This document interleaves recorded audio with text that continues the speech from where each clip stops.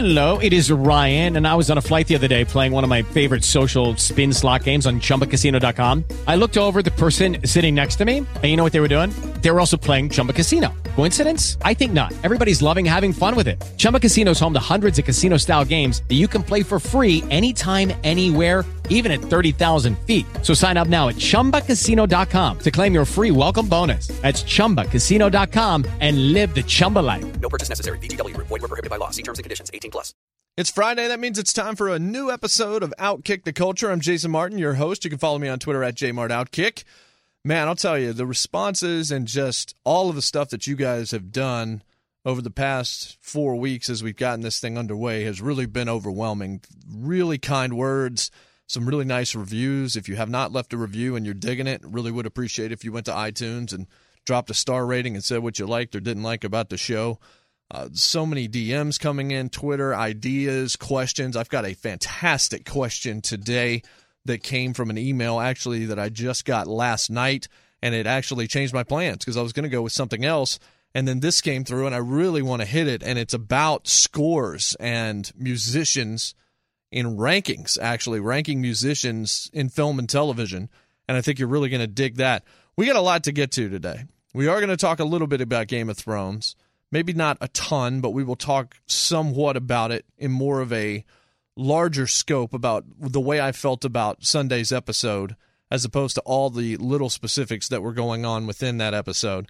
We're also going to talk a little bit about Ballers, which came back last week, and how it compares to Entourage. Entourage, which celebrated, I think it was its 10-year anniversary, but that may be actually off. It may be its 15-year anniversary. It was an anniversary last week. Mad Men had an anniversary 10 years ago last week. It premiered. It was a Thursday. You may have seen that tweet. It actually ended up becoming a moment on Twitter. My tweet did and kind of blew up, so you may have seen that. But last Thursday was the 10-year anniversary of the first episode of Mad Men, and I said that television changed for the better on that day. And then people said, hey, it changed for the better whatever, 15 years ago or whatever it was the day before, because that was when Entourage began. I don't fully agree with that. I did for the first couple of years, but Ballers coming back and its comparisons to Entourage is something worth exploring. Also, I'm going to give you a plea about a show that I want you to go and watch, a show that has not been on this year, that ended last year, but one that I absolutely stand behind as strongly as just about anything, and so many people never tried it, never watched it, assumed because of where it was that it probably was not going to be very good, and I think it's one of the best television shows of the decade, and it's something that I absolutely urge you to watch, so we're going to get into that as well, so there's a tease for you. But we're going to start somewhere interesting. This show actually hit Netflix a couple of weeks ago. It was the week before Ozark, which we talked about last week, and I definitely got my share of disagreement. I have some friends that just think Ozark's the greatest thing they've ever seen. And then there are some people that said I crystallized and said exactly what they believed. And that's what this show is. Sometimes you're going to agree with me, sometimes you're not. What I hope is, if you're passionate one way or the other, you're going to tell me whether or not I'm dead on and you just want to sing my praises, or I'm completely wrong. Because I'd love to hear it, because you might change my mind. You never know. I doubt it, but at least I'm going to take you into consideration every time. But we're going to start with a show that, I was excited about watching it. And then I had some critic friends that told me, yeah, no, don't be excited about it, because they got advanced viewings. I actually did too, but I never had a chance to actually sit down and watch it. I pushed it down my list. There are a few people in this world that when they tell me they like something, it does matter to me in my personal life. And one of those people told me this and said, she really, really dug this show. So I wanted to go and watch it and speak to it. And there were other people actually on Twitter asking my opinion on it as well, actually several. So it does make sense to talk about it here so that we can get it out in the open. And that show is Friends from College, which is a Netflix show starring Keegan-Michael Key and some other folks, and we're going to talk about him here in just a second. Friends from College is a show that should work. Keegan-Michael Key, very likable, extremely talented, extremely versatile performer. Nat Faxon, Fred Savage, Annie Parisi, Jay Sue Park. There are a lot of people on this show. Kobe Smulders, obviously, who you may remember from How I Met Your Mother or the Avengers series. lot of likable people, a lot of veteran people that have done a lot. Nat Faxon he's not a name you're going to know, but when you see him, you've seen him before. He was in Ben and Kate, which was a show that should have made it on Fox, but did not. Was canceled one season in, actually never even aired the last few episodes. And Dakota Johnson, who was the star opposite Nat Faxon, of course, went on to do the 50 Shades series, so her career, I guess it got better monetarily, but certainly not from a creative standpoint. Fred Savage is an interesting case because The Wonder Years was obviously one of the more seminal programs of at least people my age growing up. We watched it in middle school and we watched it early in high school, and we remember when Kevin Arnold's father died and we found out about it in that finale where Daniel Stern was kind of telling us what happened later in life. And we got to know some people on that show, Jason Hervey and Dan Lauria, who really broke out onto the scene as a result of that show. Olivia Diabo, another example there. But Fred Savage, since that point, has kind of been the Hindenburg when it comes to acting. Not because he's not good, but because when you see him, you can't not see Kevin Arnold. And it really is that way. And you know what? It's actually kind of the same for Ben Savage now. Nothing Ben Savage has done since Boy Meets World has really worked. And when you see Ben Savage, that's all you see, even though he's an adult now. Topanga still looks like Topanga Danielle Fishel, but it still works for Danielle Fishel. She looks like an older version of Topanga. Ben Savage still, you can see a 12-year-old in him. Fred Savage looks like a man-child. His projects have not been that bad. Working was not a bad show on NBC. Didn't make it. Did not make it at all. But it was a funny show, and USA ran it in syndication after Wings for a while on weekday mornings. He did The Grinder a couple of years ago with Rob Lowe. I thought that show was fabulous. I tremendously enjoyed my time watching The Grinder and was sad when it was canceled. But it was canceled. One season yet again. I don't think it's streaming anywhere. Hopefully that will change. It's a really, really funny show. And Fred Savage was very good on it. And now here's Friends from College. And he plays Max Adler, a gay man who is in a relationship, or at least part of the time in a relationship with Billy Eichner, who's another name in Friends from College that you should like. Now, Billy Eichner is kind of Ken Jeong and Rebel Wilson to me. I've made that point before on this podcast, not about him, but about them. He's better in doses, but here's the thing about Billy Eichner. When Billy Eichner is not on 100, when he's just kind of a normal person, he's really good. And I mean as a talented actor. He's just very good. He still plays a gay man in this show, but he plays a measured gay man. He plays a doctor, and he's not like, I'm Billy Eichner! And that's kind of the Billy Eichner thing.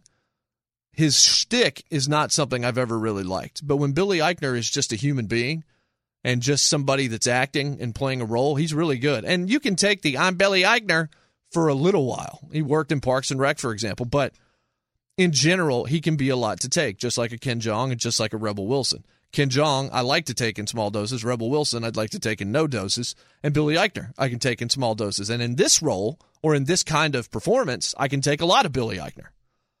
But Friends from College has a couple of problems. One, it's not particularly fun to watch. That was the same story I had with Ozark last week. But let me explain why. There's only so much unlikability that you can tolerate in a comedy. These people are all jerks for the most part. Keegan-Michael Key, Ethan Turner is his name on the show. We find out within 5 minutes he's cheating on his wife. Max Adler ends up taking cocaine within the first 3 episodes. He's not a total jerk, but he is somebody that needs constant affection and needs positive reinforcement and all of these kinds of things. Nick, who's Nat Faxon's character, ends up in an affair as well with another one of the prime characters on the show. Annie Parisi might be the most likable, and she plays Sam, and she's the one that we find out in the first scene is having an affair with Keegan-Michael Key. And they're all friends from college, which, of course, would make sense based on the name of the show. And Parisi's really good, and she plays more of a human character where both sides actually match. It just sort of works. And Keegan does to some extent, too, but Parisi is more believable here. And then you've got Jay Sue Park that plays Marianne, and her character's just a little bit too far for me, over the top with the dinner theater and the plays and all of those things. And I know a lot of you that are listening to this have not seen the show, but those of you that have, you understand where I'm at here. And Kobe Smulders is Keegan-Michael Key's wife. So, we've got names that you recognize. Maybe not all of them, but names that you recognize. Some that are up-and-coming stars, some that have already kind of past their prime and some that are trying to recapture some things. But even though I thought that the pilot in particular worked out pretty well, relatively quickly, this show became a problem. One of the problems is I think they cast it wrong. And that doesn't mean that they got the acting wrong, like they picked the wrong actors. They may have all the right actors, but they put them in the wrong spots. Or in one case they did. I'm going to make a suggestion to those of you that have seen the show. I just want you to think about this for a second. If you took Keegan-Michael Key and Fred Savage and flipped their characters, I think that the show would be 10 times better. And here's why. Keegan-Michael Key is infinitely likable. Wide smile, wide eyes, very animated. The improv background shines through every time that you see this guy. You like him. You laugh at this guy. Within 5 minutes, he's having an affair. And he's a struggling author. And none of what he's doing really adds up. But another thing Keegan-Michael Key can do, and you've seen this in a couple of his smaller roles in films, is he can play a great asshole. So take Keegan-Michael Key and make him the book executive and have him sitting on the other side of the table from Fred Savage, who's the struggling author that's cheating on his girlfriend / fiance / wife. Keegan-Michael Key also can play gay really effectively. Again, from the improv background and somebody being that animated, I could have seen that more believably. But Fred Savage also, when you just look at him, there's a sneaky kind of underhandedness and a real deadpan way that he tries to play things. And it's kind of the same act in everything he does at this point, where I could actually see Fred Savage cheating on Kobe Smulders. I think he'd be a fool for it, but I think he could do it. Now, the one issue I have with this decision that I just made to switch those two actors is that Annie Parisi has great chemistry with Keegan-Michael Key. And I think that the real story of this entire show is designed to be Sam and Ethan together. And when they're together, they are very good. Those scenes are good. You can see the affection in those moments. You can see the love in those moments. But outside of those scenes, I think that they're wrong. I think they're backwards. I think Keegan-Michael Key should be in Fred's spot and Fred should be in Keegan's spot. And I think it makes a better show if you do that. Second problem with Friends from College. Too long. Comedies, in most cases, less is going to be more. And that will be a refrain you'll hear on this show many times from me. I used to be the guy that wanted the 4-hour epic. Then I saw Kenneth Branagh's Hamlet. 4 hours is tough to pull off. That's why I said Dunkirk was so great last week, because 108 minutes is exactly what that film needed to be. And Chris Nolan has been a guy that in the past has gone too long for some taste. I'm such a Nolan fan, I can forgive it anytime he does it. And in most cases, I'm just happy to continue to see more of his stuff. But Dunkirk was just as long as it needed to be. I will tell you that if Friends from College, if the episodes had averaged 22 minutes instead of somewhere between 30 and 34 in some cases, you'd have a better show. They have to go so much further, and by the time you get to the end of the episode, you're exhausted by it. Not only are you exhausted and tired by it, you've just had enough. Like, for example, the third episode of the season featured the A Beautiful Mind moment where Billy Eichner had surgery at 7 a.m. as a doctor, and you had Max and Ethan together trying to come up with an idea for Ethan's new book. And they invited some other folks over, and they ended up drinking too much and taking cocaine, and they throw a pizza against a wall and time how long it's there as part of a bet. And there were some moments scattered throughout this very, very overly long scene that were very funny. Like Keegan-Michael Key's character saying, "I wrote vagina 7 times. There was some very, very good stuff here. But it was too much, and they didn't need it. There was another example later in the season when they're on a party bus going to various vineyards on the East Coast and the Upper East Side, which are pretty much terrible vineyards. It's just way too long. If you take 8 minutes out of that, it's so much better. And here's the thing. Yes, if this were on regular network TV or even FX, these episodes would not be quite this long. Netflix enables you to go longer. But I think that sometimes these Netflix shows don't always need to take advantage of what Netflix gives them. Same thing is true with the Marvel shows. Daredevil, Jessica Jones, Luke Cage. Iron Fist didn't need one episode based on how shady that first season was. And we're about to see the same thing with The Defenders, which I'll be talking about here in the next couple of weeks as I'm going to be screening that. Here, I might even start this weekend. Those things go 13 episodes each. They shouldn't. They need to go 10. There doesn't need to be some kind of set level for how many episodes need to exist. Glow did not go 10 episodes. And look, Friends from College only went 8, but the episodes were too long. And the content was not anywhere near as good as Glow. But the larger issue is when you watch Friends from College, you compare it to these other late 20s, early 30-year-old romance shows. And usually there are multiple couples on each show. Friends was kind of the godfather of this with the 3 guys and the 3 girls. And then you had, offshoots like 2 guys, a girl in a pizza place, or 2 girls, a guy in a pizza place, or whatever it might be.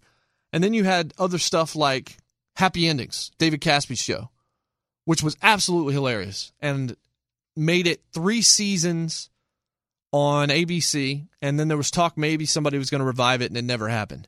That was a cast with Eliza Coupe, Elijah Cuthbert, Zachary Knighton, Adam Pally, Damon Wayans Jr., and Casey Wilson, where everybody, look, at times they were all unlikable as well, but there was something to grasp onto when the episodes weren't too long, and it was just flat funny.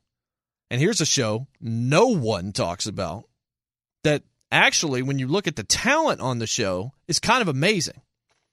And it's Traffic Light, and I believe it's still available on Netflix, and it was a 1-season-and-out show for Fox. Boy, Fox really likes to burn off some stuff that I think is that is good. David Denman, who you remember from The Office, Pam's original boyfriend before Jim Halpert. Nelson Franklin, who you're now watching on Veep, being emasculated by Roger Furlong on a regular basis. Chris Marshall, who you probably don't know as well, but was very good in that show. Liza Lapira, who you have seen in stuff, but you wouldn't necessarily know her name. And then there's Aya Cash. And Aya Cash has gone on to do another show that is another kind of romance-ish show on FX that is all about unlikable people.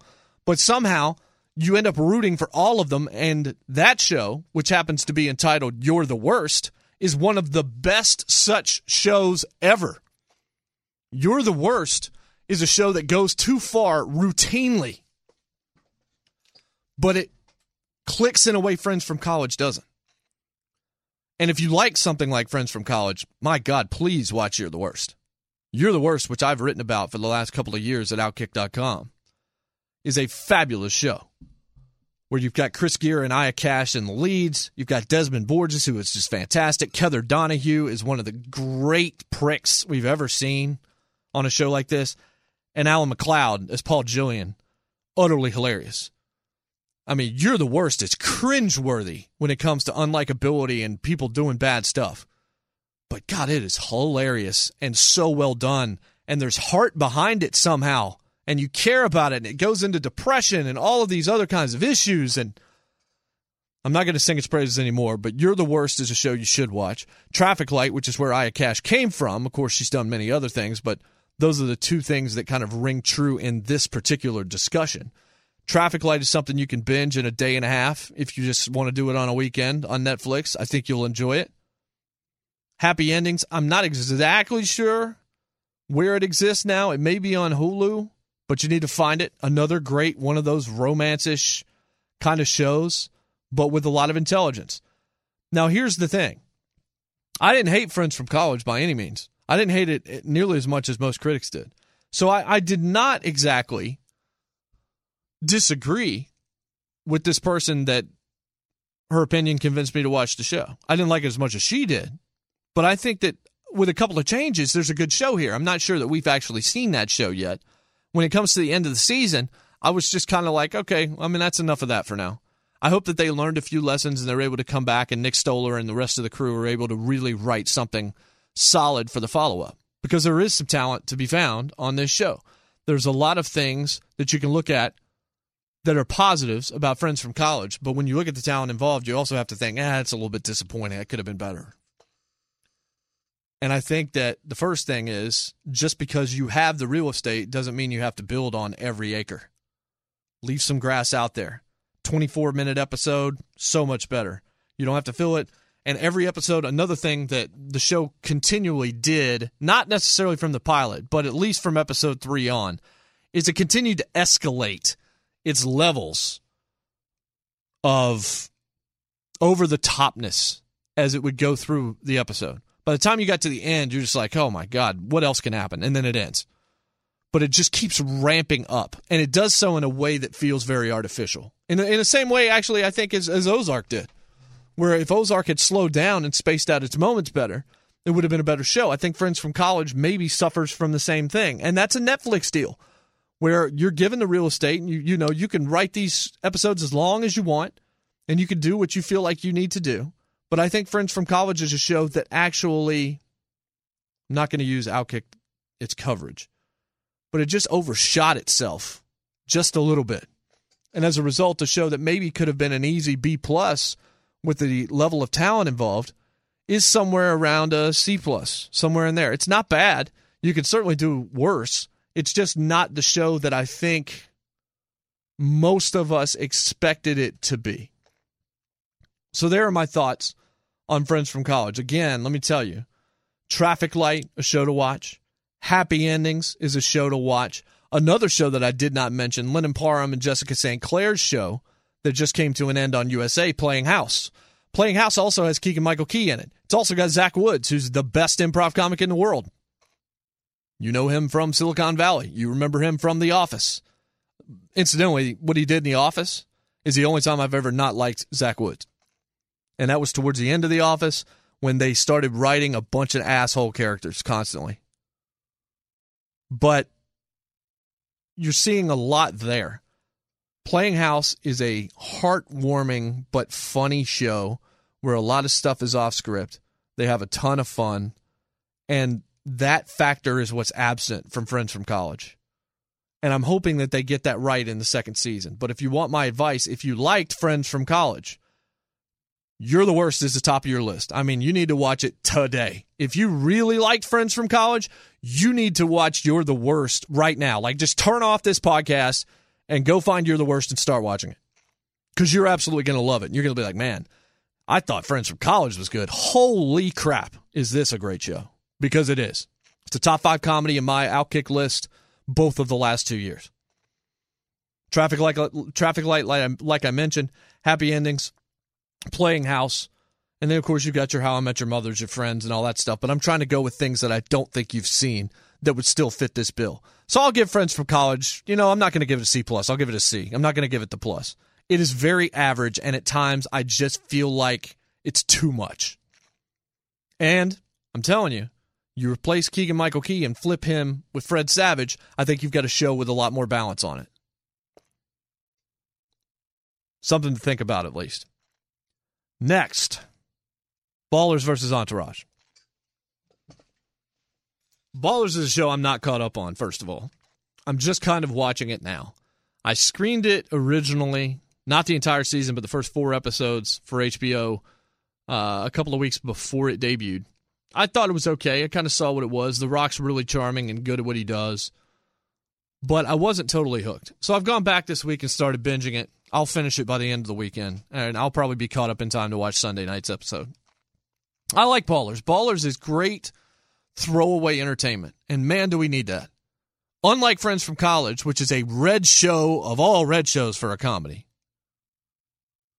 Ballers is fun to watch. Ballers has got great-looking women everywhere. Of course, if you're a woman listening to this podcast, got great-looking dudes everywhere. There's loud music. There's action to it in terms of the football side of things. There are stories about celebrity and fame and money and all of those things. Power. Father Time winning every battle. It's very similar to Entourage.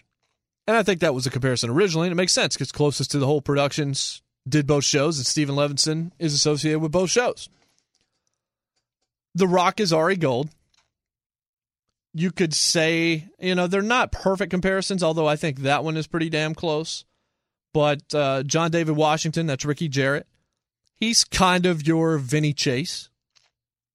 Omar Benson Miller, Charles Green, somebody that's just kind of trying to make his way after a career. You could say that's Johnny Drama, or maybe you could say Vernon Littlefield is Drama. Maybe Green is Turtle. Like, there's not a comparison for every character, but if you've got a comparison for Vinny and you've got a comparison for Ari, then you've got a show that's awfully close. Now, Entourage was a show that for the first 2 years was just absolutely just great. Just a ton of fun to watch. Same thing, just very, very entertaining. And then they decided to try and make Vinny into a tragic figure or somebody that couldn't get out of his own way. And then they started to focus on the side characters all becoming stars in their own right. And the only thing that was consistently good from moment one to moment last on Entourage was Ari Gold. Jeremy Piven was just born to play that role. Whatever you want to say about Piven, you're entitled to say. But the Ari Gold character was why I still wanted to watch Entourage late in the run. And Perry Reeves as well, for obvious reasons. But here in Ballers, I think you've got more. Like, you've got some athletes dealing with excess and making mistakes. It's something we can all relate to. And, of course, me being in the sports industry, sports media industry, I can relate to that, similar to the way I could in Entourage in terms of the pop culture side and the Hollywood side.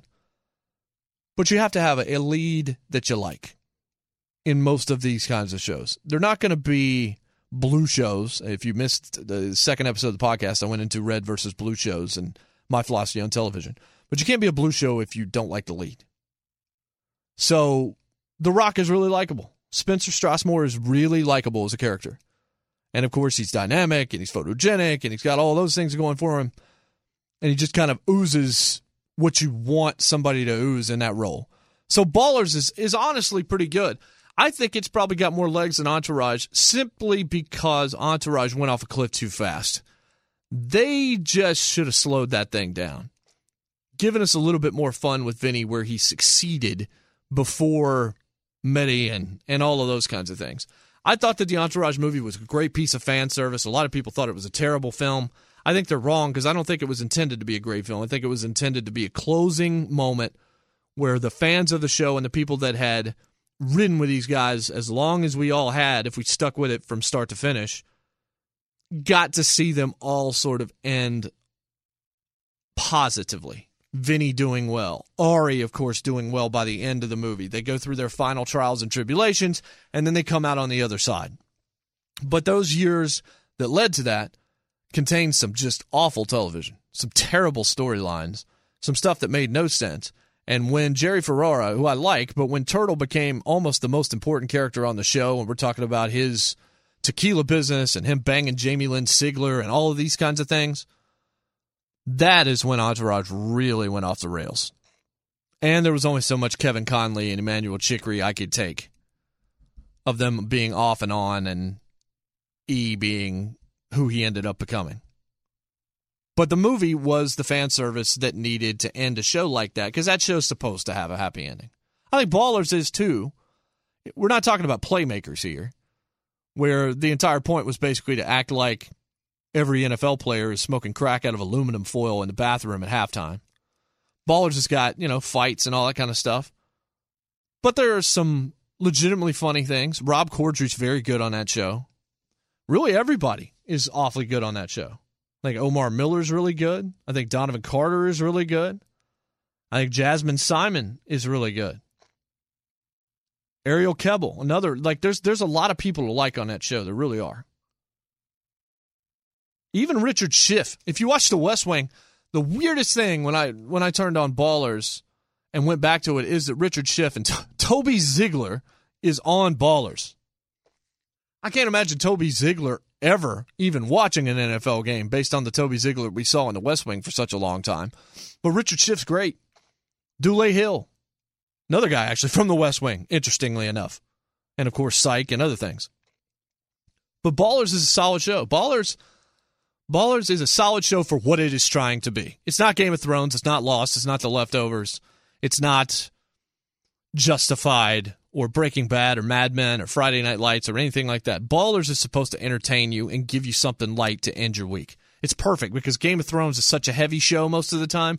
As soon as it ends, let's go to Ballers. Lighten it up a little bit. You can laugh a bit, and then if you want to stick around for some politics, there's John Oliver, and there's your night.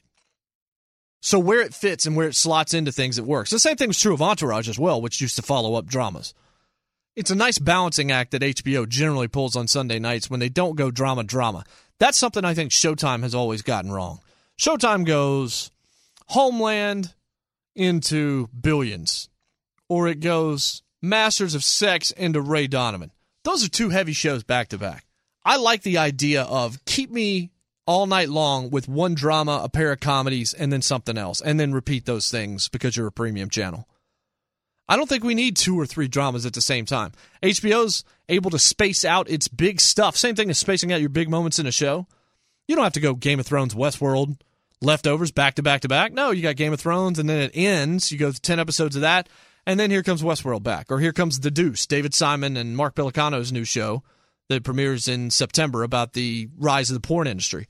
David Simon means you need to pay attention to The Deuce, and as soon as it shows up on your DVR, go ahead and set your DVR for it. I'll be reviewing it. I will be screening it hopefully within the next month. David Simon, if you don't know, created The Wire. He also helped create and write Homicide: Life on the Street, and he created Treme. That's a freaking amazing resume. And now he's doing a show about the porn industry that's got Maggie Gyllenhaal in it, among others. That's probably all I need to say about that. You need to watch that show. But I do think HBO gets it right.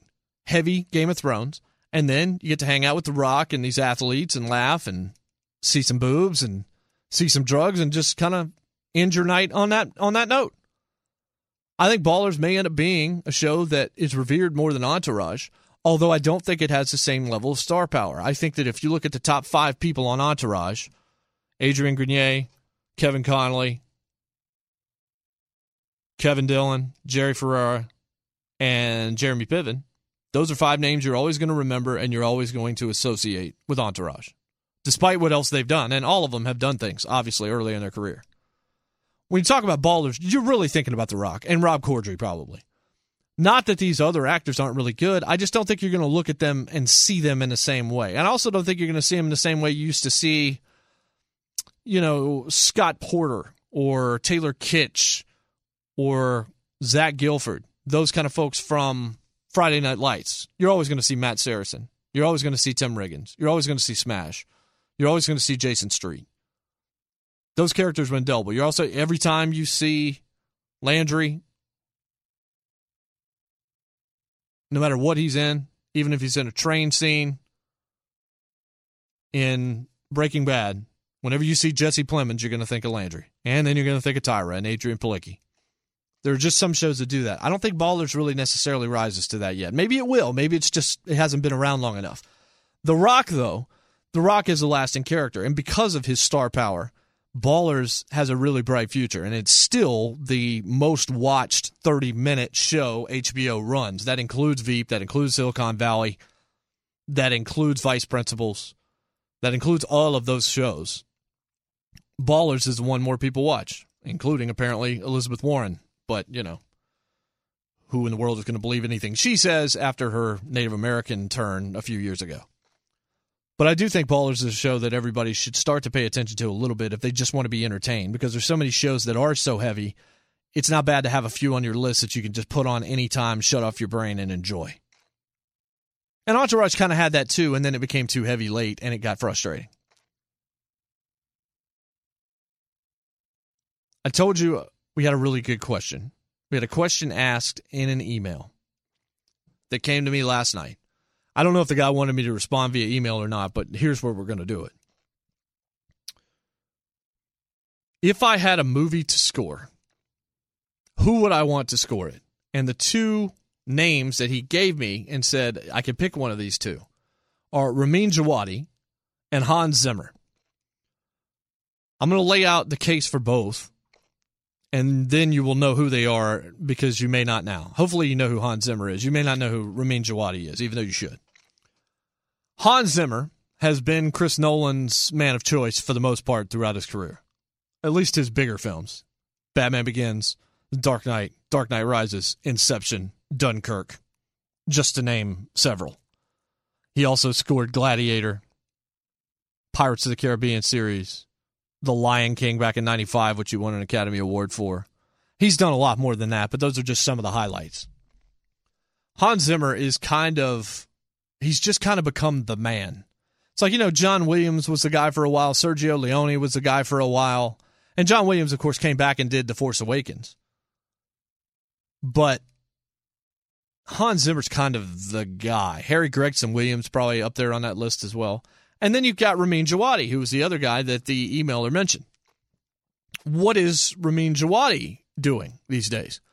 Ramin Djawadi was tasked with coming up with an appropriate score for a little show that we now call Game of Thrones.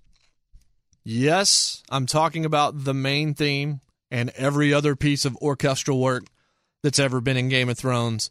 That all goes to Ramin Djawadi. That right there puts him near the top of the list. You know it does if you watch Game of Thrones, and I know you do. What else has he done? Well, Westworld. Season 1 wrapped up last year. I wrote on every episode for Outkick.com. You can go to the archive. Just put in the word Westworld, and all the articles I've written will come up. You can read them as you go through the series. The Westworld score was phenomenal. Not just the score, but the stuff on the player piano, which Ramin Djawadi was behind as well. What else has he done? Prison Break on Fox. Another extremely good score there.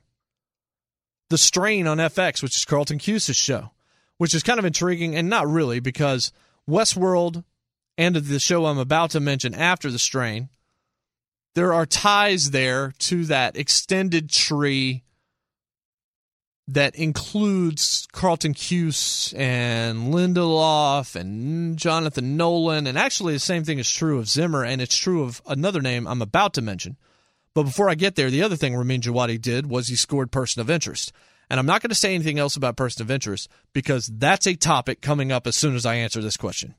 But suffice to say, the fact that he scored Person of Interest should also count for a hell of a lot. So the question was Hans Zimmer or Ramin Djawadi?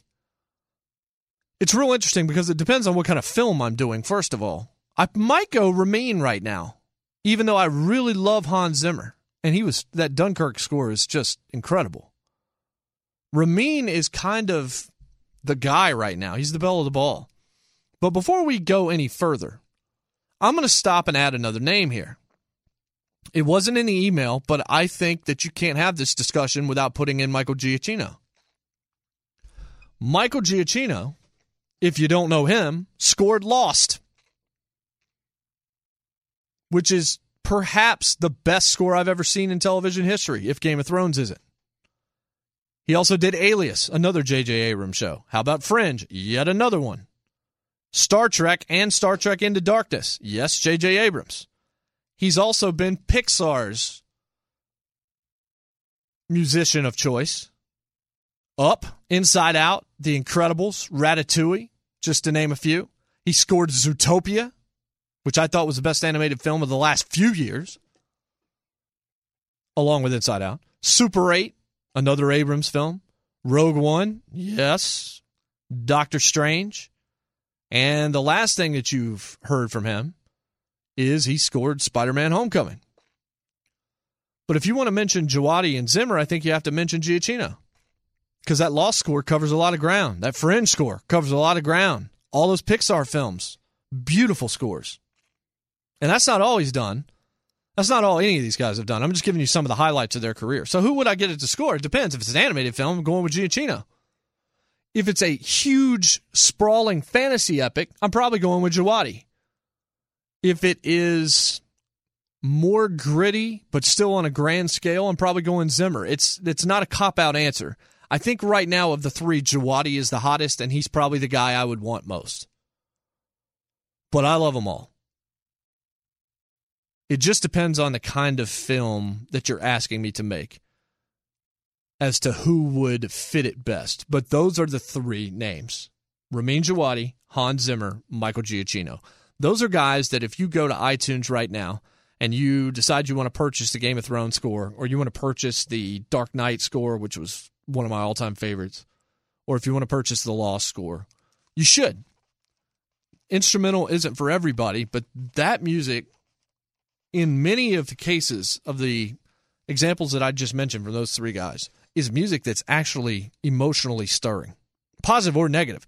But I mean, I have shed tears to Michael Giacchino in Up, in Lost, and at times in Fringe. Those are three examples. Djawadi, I've never really cried from a Game of Thrones theme, but I am pumped up by that thing. That is a long entrance to that show. That's almost a minute and a half, minute and 45 seconds. There are a lot of entrances now, or intro deals that are 5 seconds, if that. Lost was an example of that, really. But when the Game of Thrones theme hits, I never fast forward as much as I'd like to have that extra 2 minutes.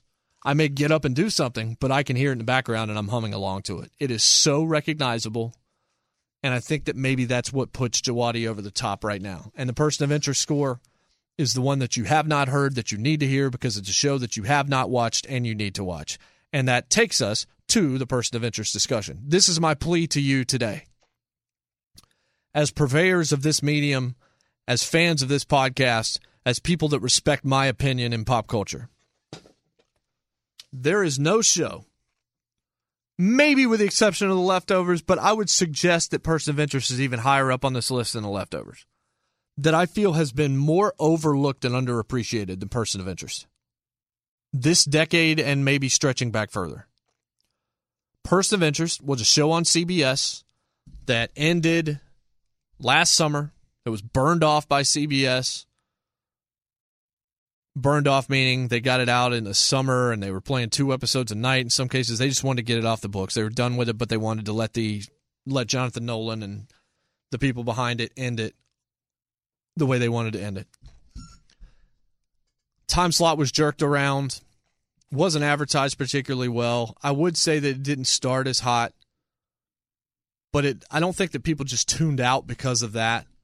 I think they thought it was another CSI, an NCIS, that kind of show, and that's not what they wanted from this particular thing. And look, there was a case of the week, a monster of the week, on every episode of Person of Interest.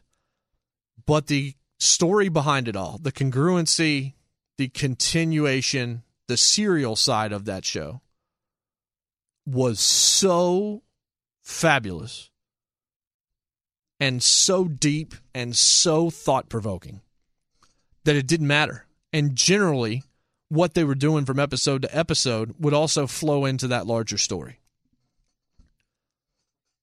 The acting was unbelievable. Michael Emerson, who played Ben Linus on Lost, his wife is Carrie Preston, who also appeared in Person of Interest, but you probably remember her better from True Blood, as well as Elsbeth Tassioni on The Good Wife and now The Good Fight. That's a talented family. And Carrie Preston was more of a screen or more of a stage actress, but she's really translated well to TV, and she is just she's just instant entertainment when she's on screen. Really good in every role she's in. But Emerson's just off the chain great. And then Jim Caviezel, who, look, Passion of the Christ or Deja Vu or whatever you may like him for or not like him for, his role as Mr. Reese was pretty much perfect for him. His voice was right. He had the right look, had everything that you wanted. Amy Acker came on at the end of season 1 as Root. Amy Acker, that's her star-making performance. That's the performance that anytime I see Amy Acker, I'm going to think of Person of Interest. Sarah Shahi, who came on later on in the run, same kind of deal there. Taraji P. Henson, who left and would do Empire for Fox and play Cookie and win awards for Cookie, was first on Person of Interest. I mean, not to mention other stuff, but she was on Person of Interest as a key major figure in that show as Joss. And it really helped flesh out the early years of Person of Interest before she left, and her storyline kind of helped the Reese character evolve. So why am I telling you to watch Person of Interest? What the hell is Person of Interest about anyway? Well, it's about Emerson's character, Harold Finch, who worked in the government after 9/11 to create a machine that enabled him and the United States to spy on anybody at any time through every camera, through every device in the world. This was a show born out of fear of the Patriot Act and national security overreach and a loss of privacy, and what could be done with that information in the wrong hands. And that was really the story of things. And then it kind of went into technology and how these machines work and how they became self-aware and began to fight for their survival in some ways. And the competition between those that wanted to use them for altruistic means and those that wanted to use them to wipe their enemies off the map. There was so much here, but generally it was born out of privacy and national security.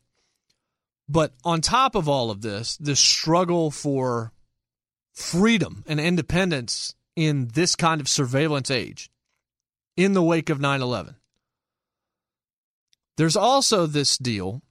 One of the first things that I wrote on Tumblr that I guarantee you didn't see was that Person of Interest is Batman without the capes and without the superhero stuff.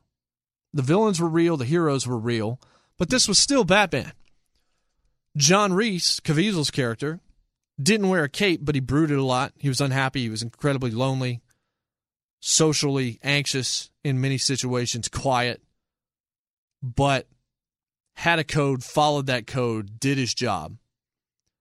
Harold Finch was the guy that would get the numbers from the machine, the Social Security numbers that would tell them who is either in danger or who is the danger. That was the other rub from Person of Interest is the number that would come out of the machine that it would spit out would not be able to decipher whether or not it was a victim or perpetrator.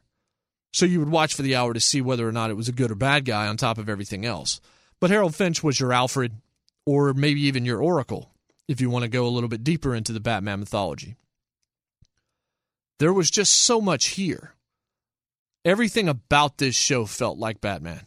If you were to take the superhero, the cartoon, the comic away from Batman, you would have Person of Interest. Mixed with a surveillance state, mixed with a debate that raged for 5 seasons about national security, and raged and built around survival. I don't really think I need to discuss it too much deeper than that, other than to say what I just told you should fascinate you. Because it was fantastic. It deserved better than CBS gave it, but we got 5 seasons out of it. I wrote one of my, I would say, most favorite tributes to any show when it ended, when Person of Interest ended. And you can search Outkick.com and you can find that piece and you can read about it. But I'm telling you, Person of Interest is sitting on Netflix for you right now.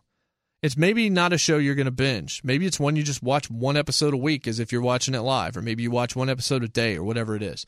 But it is a show that demands your attention, that did not get the respect that it deserved, and that holds up. Taraji P. Henson was definitely Lieutenant Gordon. There's so much of an analogy to Batman in Person of Interest, it's unbelievable. So watch it. That's generally what I'm telling you here. I don't give you too many pleas, but I am begging you to give Person of Interest a shot. Same thing I told you about The Leftovers. And earlier, if you're a Friends from College fan, I said, look, go find Traffic Light, go find Happy Endings, go find Playing House. Shows like that I think will speak to you in different but similar ways. And then of all of them, by God, please watch You're the Worst. Because you need to see Aya Cash and Heather Donahue and Chris Gere and Desmond Borges and the whole crew there. Alan McLeod being the one that I certainly don't want to leave out as we got back to that discussion. So that's definitely something you need to do. So there's a long list of stuff. I have gotten a lot of correspondence over the last week saying, hey, what would you recommend, especially obscure? I just named some obscure stuff. Go watch that stuff. One thing I wanted to do this week, we had questions about my drama rankings. The first thing I did for Outkick was I ranked the top 10 dramas for me in my lifetime that I got the most out of. I ranked them from 10 to 1, and I wrote long-form pieces on all of them. That was my initial assignment, what I gave myself when I started working for Clay in 2014. And in order, from 10 to 1, it was Chuck, Battlestar Galactica, The West Wing, The Shield, Friday Night Lights, The Sopranos, The Wire, Mad Men, Breaking Bad, and Lost. And the question was, how have those changed? Because there have been years, it's been years since then, and in the midst of peak TV doesn't necessarily mean the highest quality, it means the most quantity, but through that quantity, we have had a lot of great quality. There have been shows that did not make that list because they either weren't on long enough or hadn't really even started yet. The Leftovers and Fargo, for example. Game of Thrones had not been on long enough to certainly have really been classified yet. Then you had, Person of Interest hadn't ended yet. Justified hadn't ended yet. Then there were shows like Deadwood, which has, I've gone back and rewatched again, and I think it's definitely top 10 now. X-Files and things like that. I'm not ready to release a new rankings yet. I will tell you Chuck is not in the top 10. Shouldn't have been in the top 10 originally. Chuck is a show I absolutely loved. And the benefit of Chuck, unlike a show like, remember we were talking about Game of Thrones and how they're having to fill time because they know when they're ending? That can work and it can not work. For the Americans this year, it didn't work because this was not a great season of the Americans. Game of Thrones, they're having to kind of bide their time a little bit because everything's going to be happening next year and in the, end of this year. Chuck was a show, Chris Fedak and Josh Schwartz, who you know from the OC, from Riverdale, from Gossip Girl. Those two guys were constantly in fear that their show was going to get canceled. Chuck was always on the verge of being canceled. There were Save Chuck, there were Please Watch Chuck Live, Twitter, please, things like that. But it ended up getting a decent run, but from week to week, you didn't even know if it was going to get axed by NBC. So every single week, it felt like Chuck had to end again. So they could not waste time. There were no filler episodes late in the show. It all had to get close. They never knew when they would send 3 or 4 episodes in if that was the last 3 or 4 they would do. So that last one had to be really, really good, and they had to set it up with the other episodes. So there was no time to waste. And I think that it actually played into Chuck's hands until they, I thought, blew the finale. I couldn't stand that finale. It really, really hurt me because I loved that show. But Chuck's not a top 10 show. Chuck's a great show that I really like, with a lot of people in it that I really like, and creators that I really like. It's not a top 10 show. It's not on the same level as a Deadwood, or a Leftovers now, or a Game of Thrones, or any number of other shows. Fargo, I don't think it's as good as Person of Interest either. That was a goof on my part. So I am willing to admit that. But I'm not willing to release a new list yet. I'm going to have to wait another couple of years. We got to see what else is coming down the pipe. You still got Orange is the New Black out there. There's so many shows like that are still going that would need to be at least factored in and figure out where they would slot. Orange is the New Black would not be in the top 10, but it might be in the top 20. Maybe in the top 25, somewhere in there. And that was just a drama list. Obviously, if you extend it to comedies, that changes the game entirely. But of those top 10, I'm thinking which ones might not make it. Really, Chuck's the only one. Maybe Battlestar Galactica gets knocked off as well. Actually, it definitely does. But West Wing, Shield, Friday Night Lights, The Wire, Sopranos, Mad Men, Breaking Bad, Lost, it's really hard to see how those get moved out. But I think that Game of Thrones moves in, and it might slot above a few of those shows I just mentioned.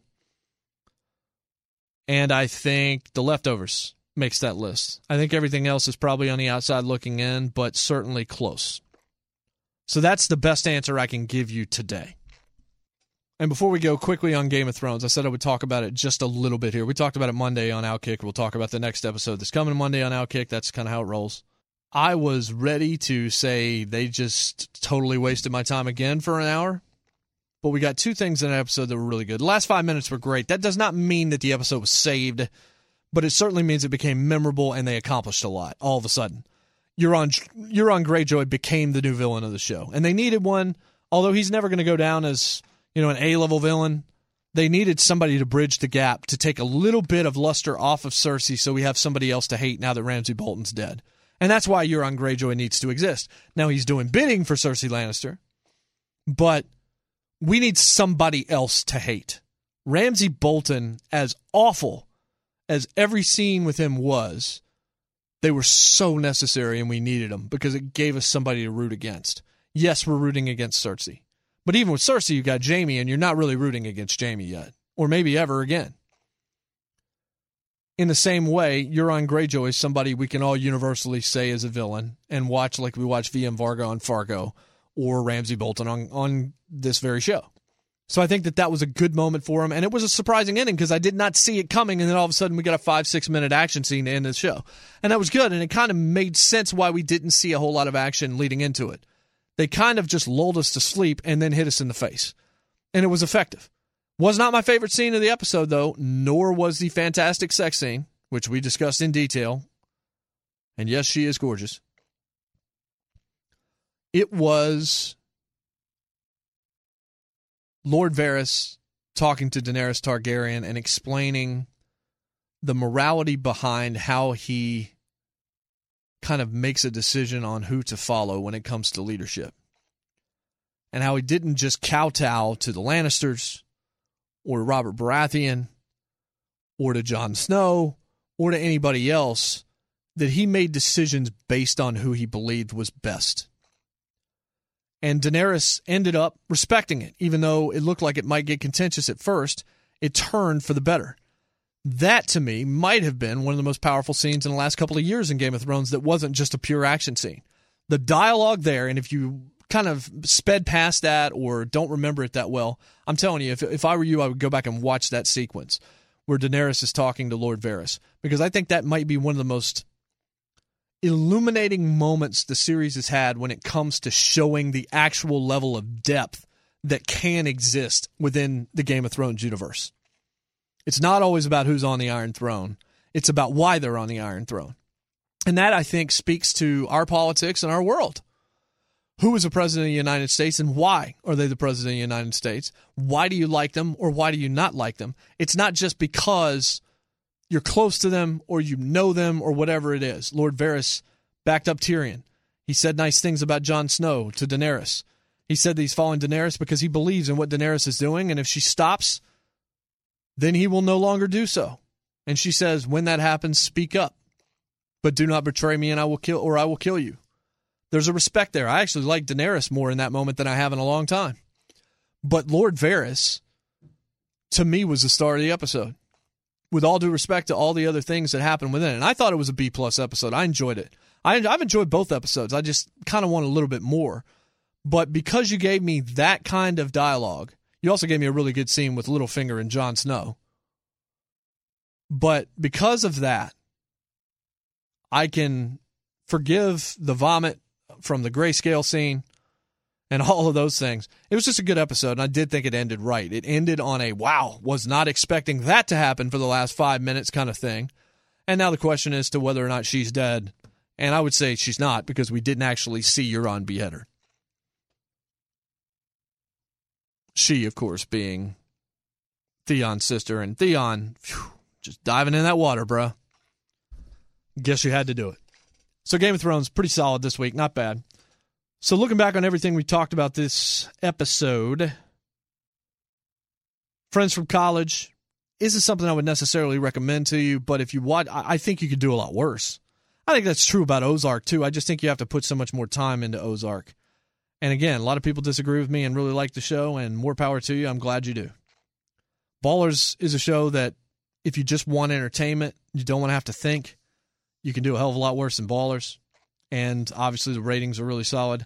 I'm begging you to watch Person of Interest. I'm begging you to watch Traffic Light. I'm begging you to watch Happy Endings. And if you like Friends from College, I'm telling you, incontrovertibly, you need to watch You're the Worst, like today or yesterday. Like right freaking now, you need to start watching that show. I think that the soundtrack thing is interesting. I love your thoughts. Who would you have score it? And I think it does depend on what kind of film you wanted. But if you had a film that was similar, just another action-sweeping epic, between Ramin Djawadi and Hans Zimmer, who would you go with? And do you think that Michael Giacchino is somebody that should have been included by me in that list? Did I leave somebody else out that you like?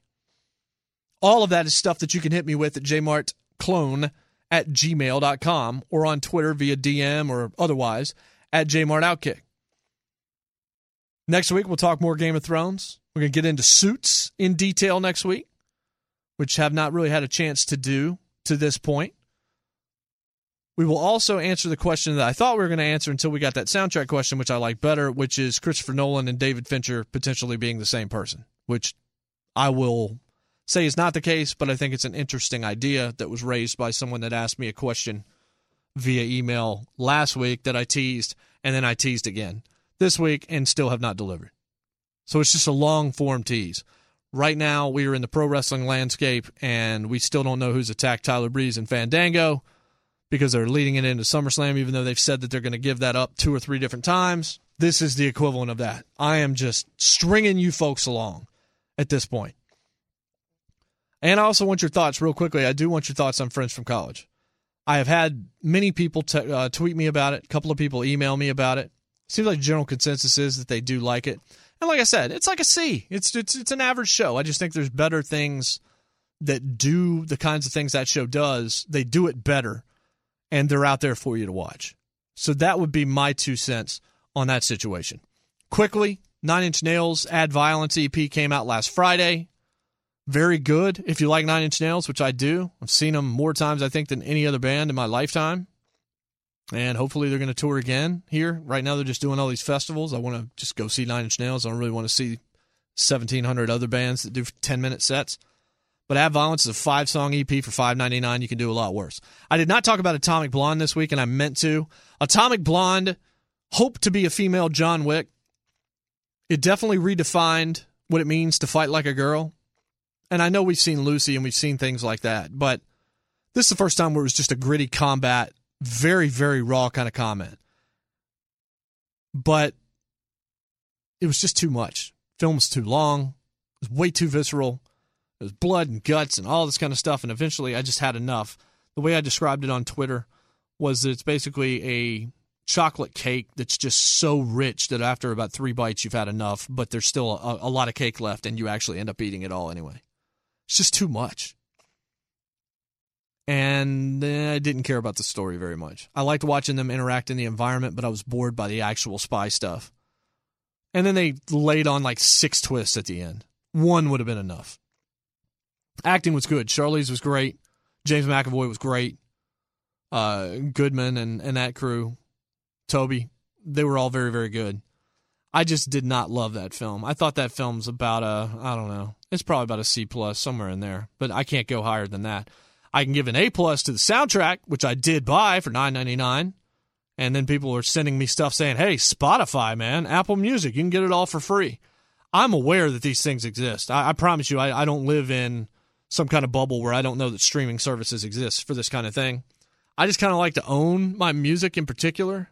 And I don't necessarily like the quality sometimes of those services is a little sketchy when it comes to the audio quality, but in general, I just want the Atomic Blonde soundtrack to be mine that I can download and make a CD out of if I want to, or anything like that. So that's why I bought it. But if you like 80s music, especially some of the songs you haven't heard as much, like Der Kommissar or Father Figure from George Michael or something like that stuff's all here. You do have Flock of Seagulls and you've got 99 Luftballons. But you've actually got 2 versions of it, as a matter of fact. But the music in Atomic Blonde is fantastic. Like, I loved it. I'm sitting there in the theater, like 40 minutes in. I'm just like, God, I pray they release a soundtrack. And, of course, they did, and it's already out, and it's a lot of licensed stuff. There are a couple of new songs, some instrumental stuff, some industrial stuff. But in general, it's an 80s collection that doesn't feature all the songs you would expect. It features the right kind of songs. It's a great driving album as well. And one more recommendation for you. I've said on Twitter, Jason Isbell and the 400 Units, the Nashville Sound, one of the best albums of the year, because it is, so I tell you to get that. But the best summer album of the year actually came out back in February. And it's a band that honestly might be one of the best bands in the country. Their last 2 CDs, or their last 2 albums, are among the best that I've heard during that time span.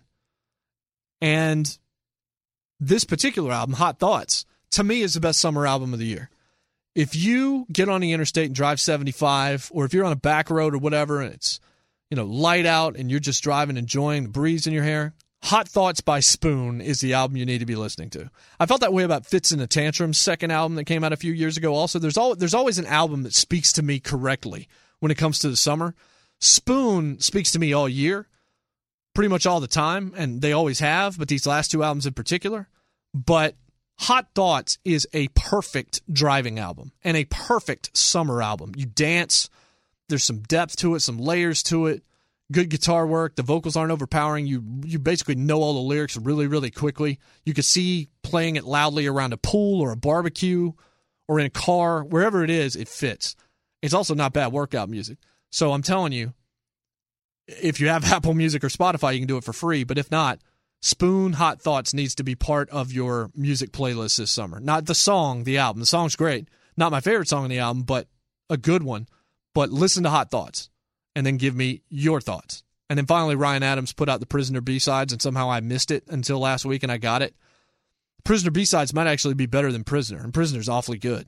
Prisoner B-Sides like 17 tracks. I think that the guitar work on the B-Sides is better than the actual album. The lyrics and the actual audio quality of Ryan's voice, I think, are better on the actual album. And I think maybe that's just because of the way it was recorded and the fact that one's B-Sides and one was obviously mastered up to be released mass market on Prisoner.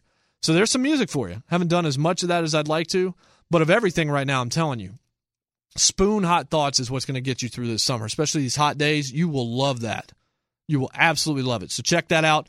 Check Person of Interest out. And yes, by God, please check You're the Worst out. Season 4 is coming up in about a month. So you got time to binge the first 3 seasons. Not that much. It's a half-hour comedy from FX. It is absolutely spectacular. So you definitely want to watch that. We'll be back next week. I'm Jason Martin at JMartOutkick on Twitter. This has been Outkick the Culture. I'm Billy Eichner. See ya. It is Ryan here, and I have a question for you. What do you do when you win?